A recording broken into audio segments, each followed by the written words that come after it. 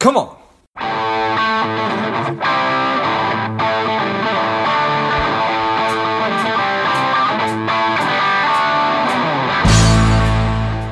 Welcome to Money Savage, a savage approach to personal finance. This is George Grumbacher, and the time is right. Welcome to today's guest, strong and powerful Adam Grossman. Adam, are you ready to do this?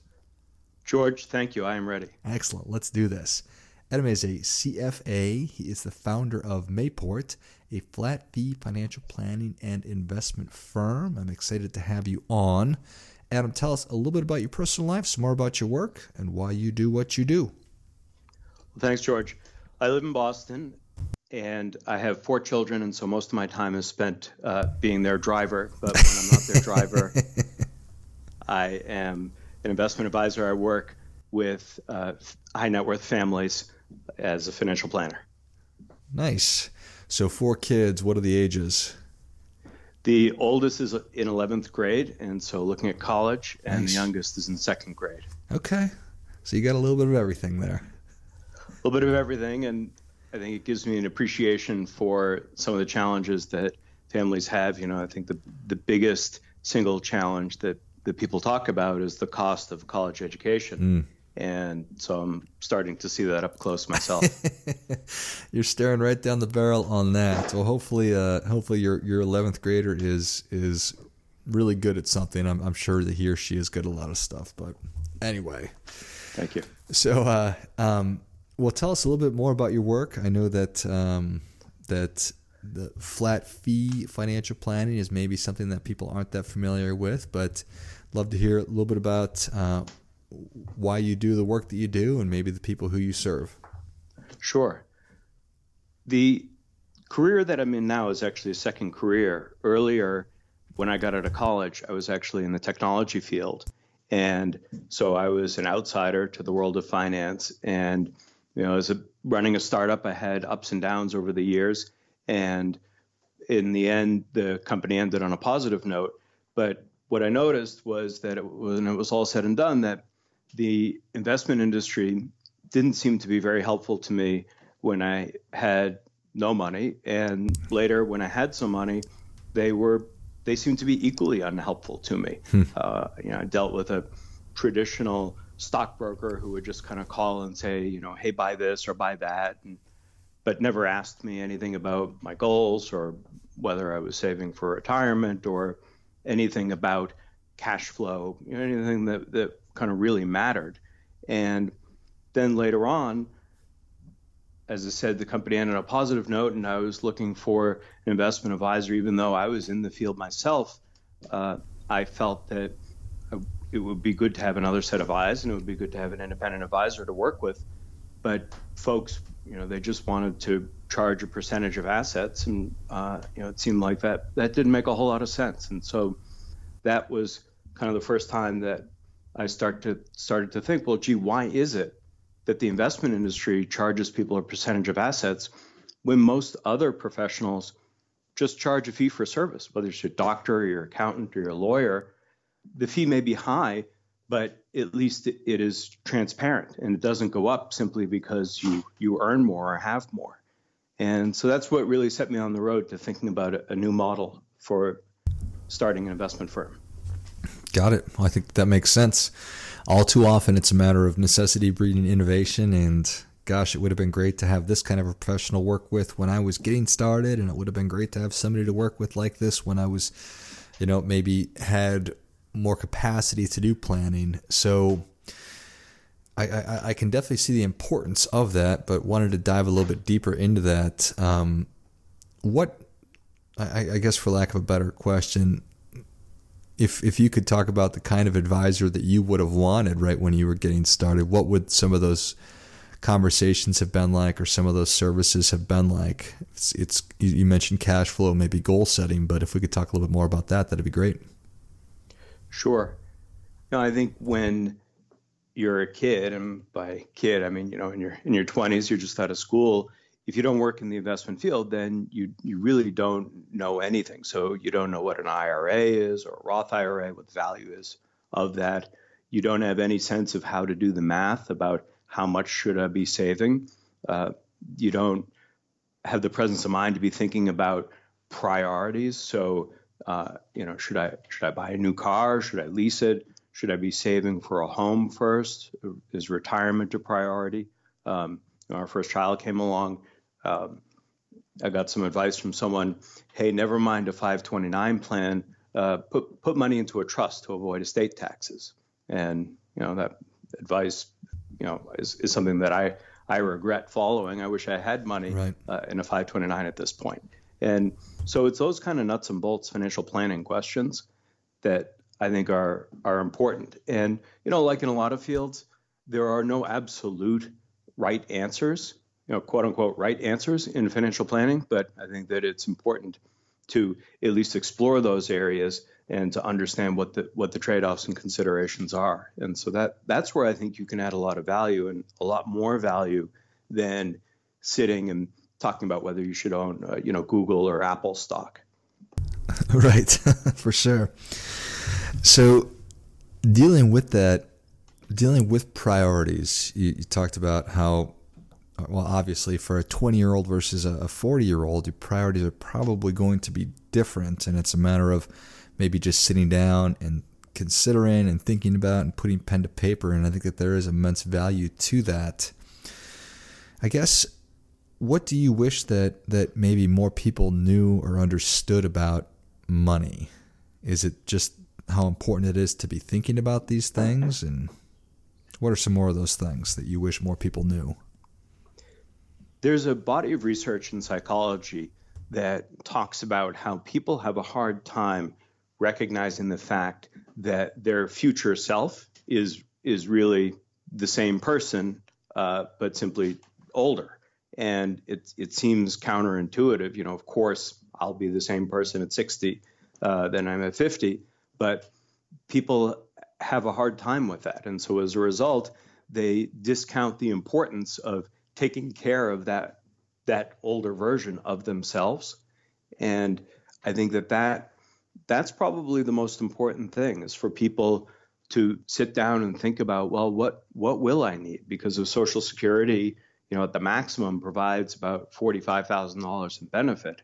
If that's not going to pay your bills, then you need to be thinking about what you need to do to take care of your future self. And I think if people recognized that, again, it's counterintuitive, but really you're talking about the same person, that you should be taking care of yourself. It's extremely important. And that's probably the first thing that people need to do. Yeah, and that is way easier said than it is done, for sure.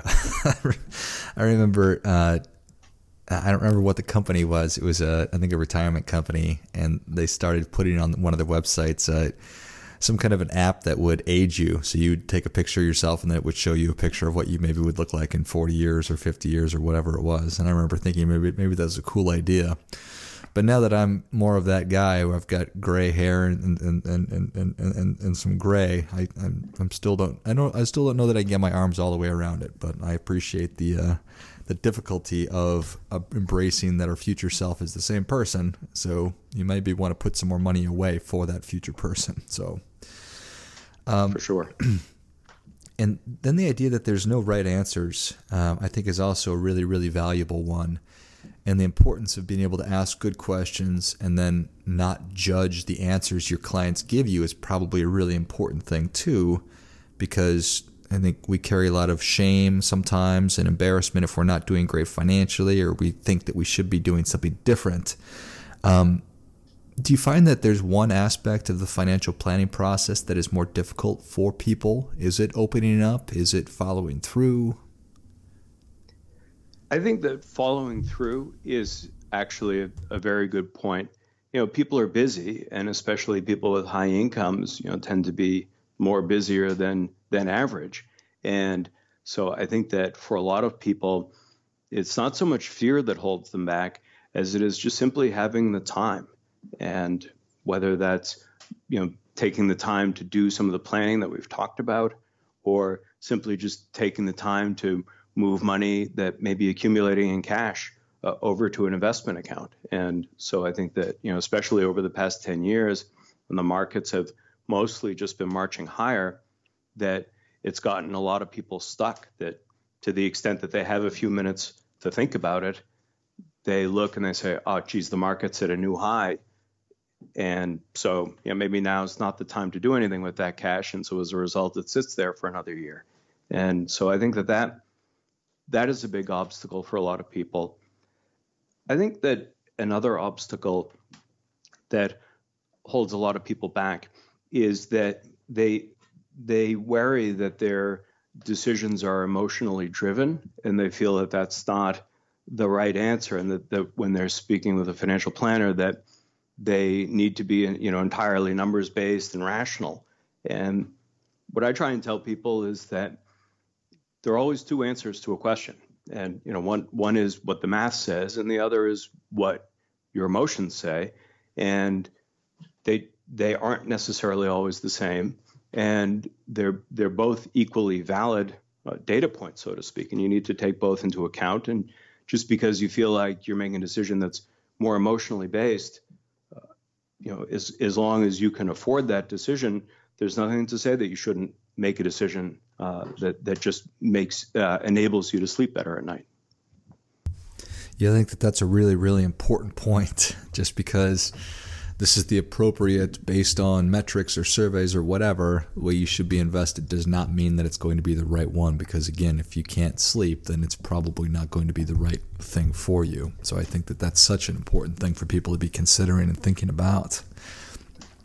Just to circle back on the idea that the current state of the market, being that it just seems to be reaching new highs all the time, and it is, that's causing inaction because people are told we're not supposed to be buying high, but if the market keeps going up and up and we don't know what's going to happen, and then years go by and people just leave money in cash, I don't know if there's a right answer to that, but I suppose so how do you counsel people in that situation?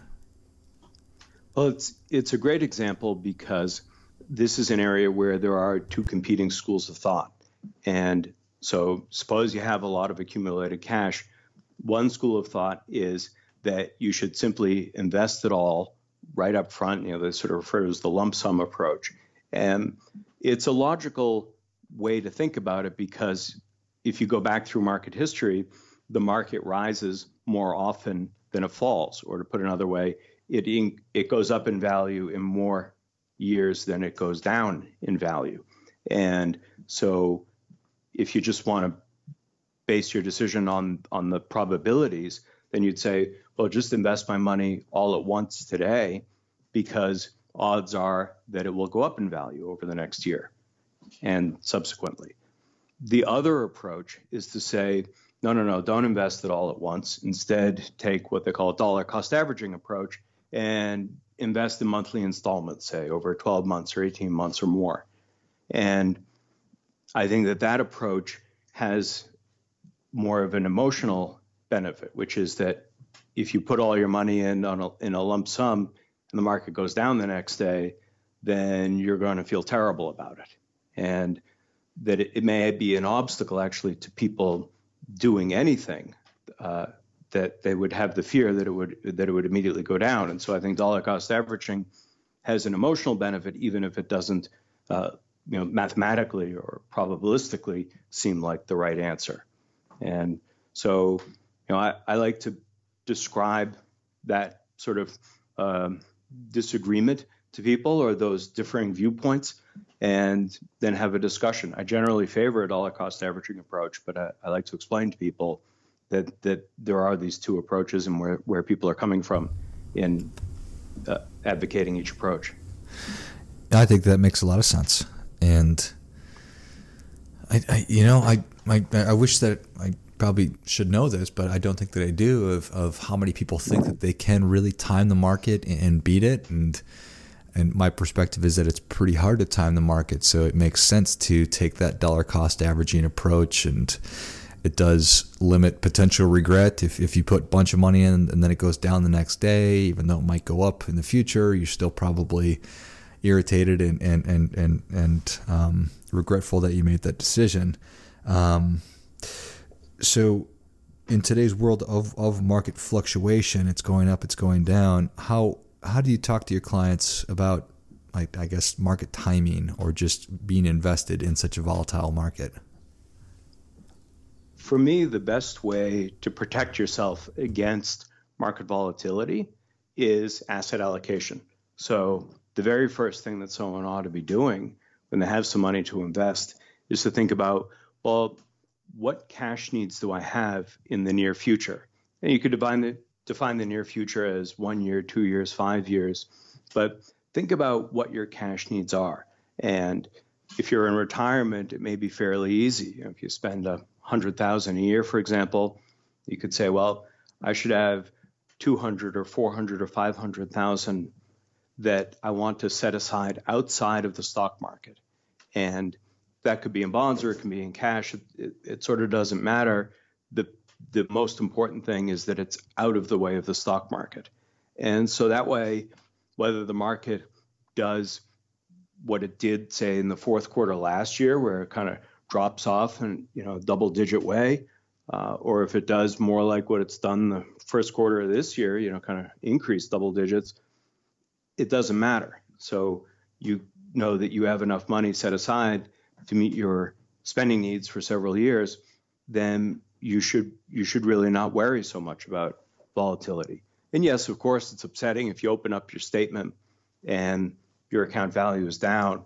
But if you know you have enough set aside outside of the market, then it's more of an abstract thing to say that your account is down, rather than something which really could cause you financial damage. If you're selling stocks when the market has gone down. So I think that's the best way to manage market volatility, is just through good asset allocation. Yeah, I think that makes a lot of sense. Nice. Well, Adam, Savage Nation is ready for your difference-making tip. What do you have for them? Thanks, George. I think the most important thing is to avoid rules of thumb. And I think that there are a lot of rules of thumb out there, and they may be helpful, but I think that sometimes people rely on them too much. I spoke with someone recently who said that she had gone online and tried a retirement calculator, and it told her that she needed something like $25 million saved. Great. And, we talked about a little bit about her spending needs, and it was pretty clear pretty quickly that she did not need $25 million. But I think that too often people get stuck on these things, whether it's the 4% rule or that your asset allocation should be the sort of the 1 minus age rule of thumb. There's the view that that you should have a certain amount of life insurance, a certain amount of disability insurance that represents a percentage of your income. There's the view that your Roth IRA, Roth 401k isn't something that you should use if you have a high income. And I think all of these things, they have a kernel of truth to them, but I would view them as a starting point and not build a plan around them without thinking more about what the assumptions are behind these rules of thumb. Well, I think that is great stuff. That definitely gets, come on. And Adam, thank you so much for coming on. Where can Savage Nation learn more about you? Thank you, George. My website is mayport.com, and I also publish an article each Sunday on humbledollar.com, which is a personal finance website. Excellent. Well, Savage Nation, if you enjoyed this as much as I did, show Adam your appreciation and share today's show with a friend who also appreciates good ideas. Thank you again, Adam. Thank you, George. I enjoyed it. And until next time, keep fighting the good fight, because we are all in this together. What's up, Savage Nation? Please support the show by subscribing, leave us a review, and definitely feel free to share us with somebody you think would like it. Come on.